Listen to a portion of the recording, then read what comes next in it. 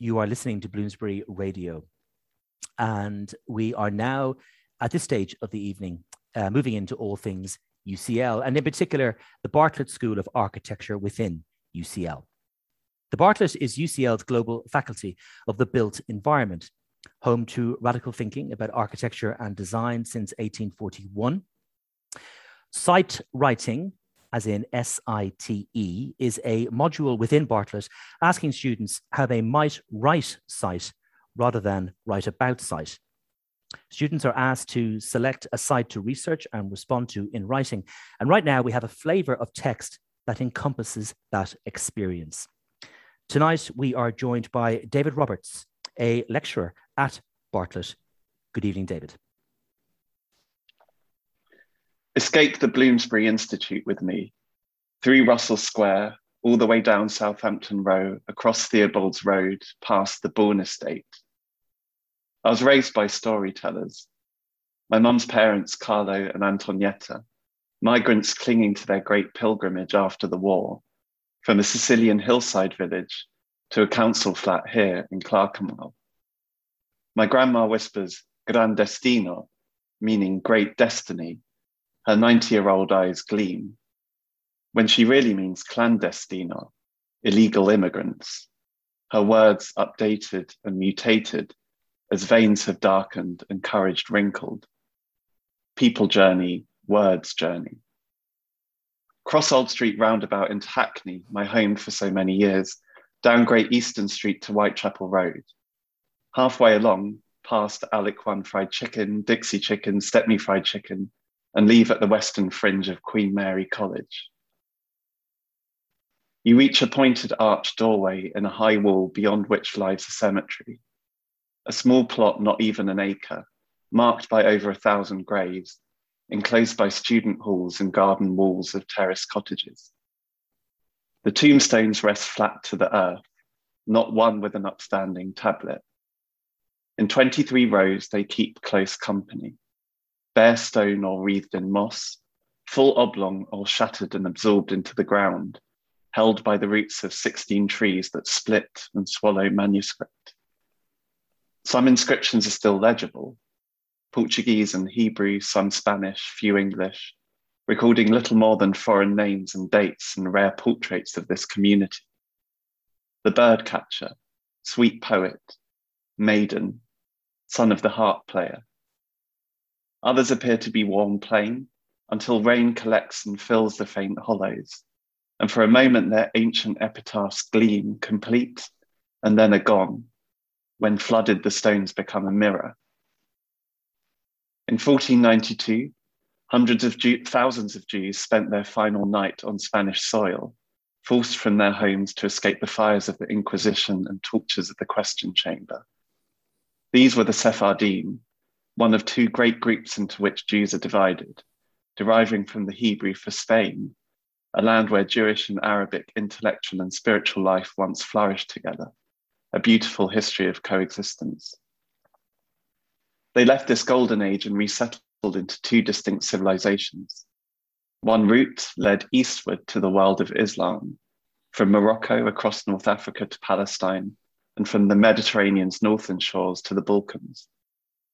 The other led to the Christian West, to Portugal, where they were soon forced to convert or flee onwards to Holland, southern France, Hamburg, the Americas, and England. Along with their scanty baggage, the only possession the Sephardim were permitted to carry was their language, Ladino, a combination of ancient Spanish and Hebrew. Those who headed west kept in contact with Spain and their speech evolved with Castilian. But those in the east were cut off, their sweet and mild speech frozen in ancient Spanish.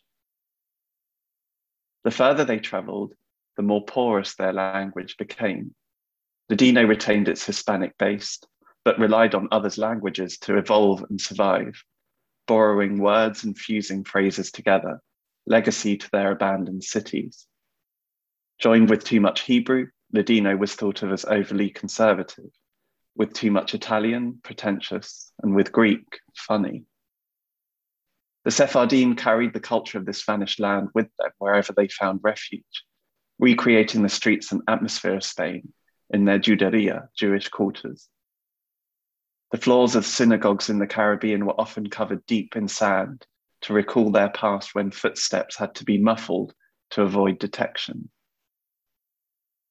Ladino offered playful freedom through cryptic puns and discreet jokes to cope with living in between two worlds, and its literature held them close to their troubled past. Sephardi poetry found great popularity in everyday life, often introduced to guests after a leisurely meal, and even featured in passports. They wrote of their lost land through consejas, romanzas, coplas, where different languages intertwine so tightly that the speaker is unaware that they are separate. And sayings become so separated from their origins that distance from their homeland mirrors distance from the text. Good words split stones, one proverb suggests. People journey, words journey.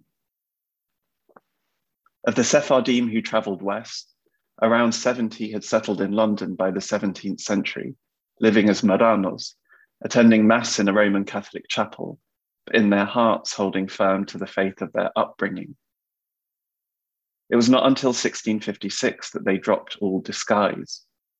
The burgeoning congregation petitioned for two sites of ritual, a synagogue in a converted house on Creechurch Lane in the City of London, and a burial ground, Beth Haim, House of Life, in Mile End, where we have escaped to.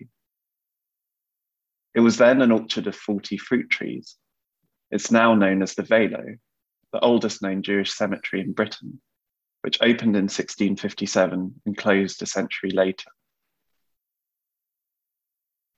The first Sephardim who settled in London kept themselves as inconspicuous as possible.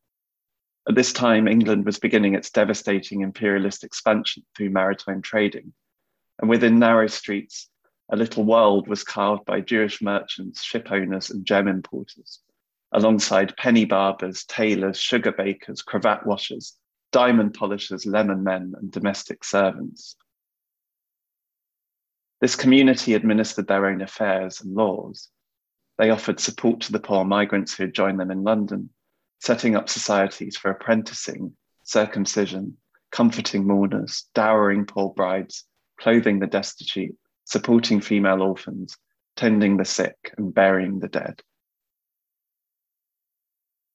It was this same Jewish community that 3 centuries later sheltered and nurtured my granddad when he slipped into this city as a tailor, offering him work as an assistant in Savile Row. Wary of this Sicilian Catholic in their midst, rabbis unpicked his suits to assure no mixing of wool and linen in breach of the Torah.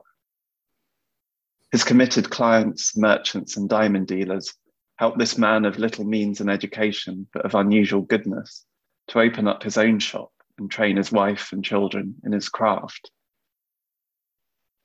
While my granddad met clients, my grandma was a tailor's assistant, stitching and mending from home while caring for my mum and her brothers. But it was in this new shop that she found her calling and her voice, holding her own among the merchants and dealers. Since my granddad's death, she has once more become cautious to speak English in public, retreating back to a handful of Sicilian songs and rhymes. And as memory and anecdotes grow faint, so too does my childhood. Like her, the last generation of Ladino speakers to have lived Sephardi culture rests in old people's homes. As compulsory education rolled out, Ladino faded under each official language and was almost entirely wiped out in the Holocaust. It survived by virtue of Jews living outside of Europe, in societies where women were isolated from education and trade. They clung to this ancient speech through long centuries of concealment, a maternal language preserved in songs that accompanied cleaning, cooking, and needlework, repeated to cradling babies, marrying couples, and grieving relatives, tying them to tradition and binding the scattered. However small and fragile, Ladino lives today in the work of great Sephardi thinkers, Primo Levi, Jacques Derrida, and Baruch Spinoza. Among the works of Spinoza that have been preserved, there's only one passage in which he makes use of the mother tongue of Sephardim. It's a passage in which he explains the meaning of the reflexive verb pasearse, to walk oneself, in which agent and patient, subject and object, potentiality and actuality are one and the same person in a threshold of absolute indistinction. To walk oneself. I'm taken back to the first time I set foot in the Velo Cemetery in Mile End over 10 years ago. I was a different person then. I walked among the undulating pavement of gravestones and wanted to learn what was omitted from the simple lines of restrained epitaphs. I rummaged in archives, collected facts, proverbs, folk tales and poems, often in Ladino, to piece together these stones. In the cemetery, the small and great are buried alike, lowered into the grave with feet facing east, so that they may rise and walk to the Holy Land. Some images carved into the stone still sing. Roses, scores of skull and crossbones, small stones with winged cherubs for those who died in infancy, and the occasional arm and hand reaching from the clouds to fell a tree, a motif of a life cut short. I placed hundreds of my fragmentary notes across the cemetery, thoughts held safe to slabs by pebbles. I began to write poems constructed around this work and found phrases sprinkled across the burial ground, each reflecting an aspect of the culture of people within these low walls and their kin beyond the seas. During this obsessive act, the characters of these histories seemed to mirror the character of the stones. I wrote each tombstone a poem. I started with a piece of related archival text, which I layered with my own response. Some of the formal arrangements followed those of Ladino poems, while others echoed appearance. Where full biographies existed, I selected key excerpts. Where there was no clue to the stone's identity, I let its tactile nature define the poems. Where slabs were unreadable, the text is as unreadable, scratched like slate, mottled like moss, concealing these histories once again. I delivered each poem on a single postcard to each room of Albert Stern halls, to students now living in the former Jewish old people's home that surrounds the site. Each student received one postcard, wrapped and beribboned, with a connection to one stone. The reader engages in a symbolic act of unwrapping history, untying threads, uniting the viewer, the stone, and their shared history. I came here today to reread the poems I wrote over 10 years ago in the shadow of my granddad's death. But when I rehearsed my words, they seemed like strangers. I was raised a Catholic, and when I wrote these poems, my faith seemed a quiet constant, but it was soon to waver and wane without my granddad. Underneath them is a turmoil, the many forms of loss that those journeys entail. The Sephardim were forced to conceal the faith of their upbringing, but I chose to reject mine. Through such changes, whether forced or chosen, can we still be the people that we were? Pasearse, to walk oneself. I walk myself through the cemetery now, my other self of 10 years ago, my companion, faithless and faithful in step. We tread softly around stones. I see my other self with clarity in these poems, and I see my granddad too. He passed on more than my Roman nose and thick hair. When I wrote these poems, I saw in this interred Jewish community the same charity flowing from the wellspring of faith that their descendants passed on to my granddad. It was in his faith that he gave himself unconditionally to me and to others, in generosity too often unreturned. I feel I'm breaking the bonds of my upbringing as I stand beside myself here, an unbeliever. I fear I'll never find the certainty and goodwill I so admire, but hold on to a belief that what he left in me is more important to uphold than the opportunity to see him in life hereafter. I watch great trees tremble and listen to a recording of my granddad singing to us.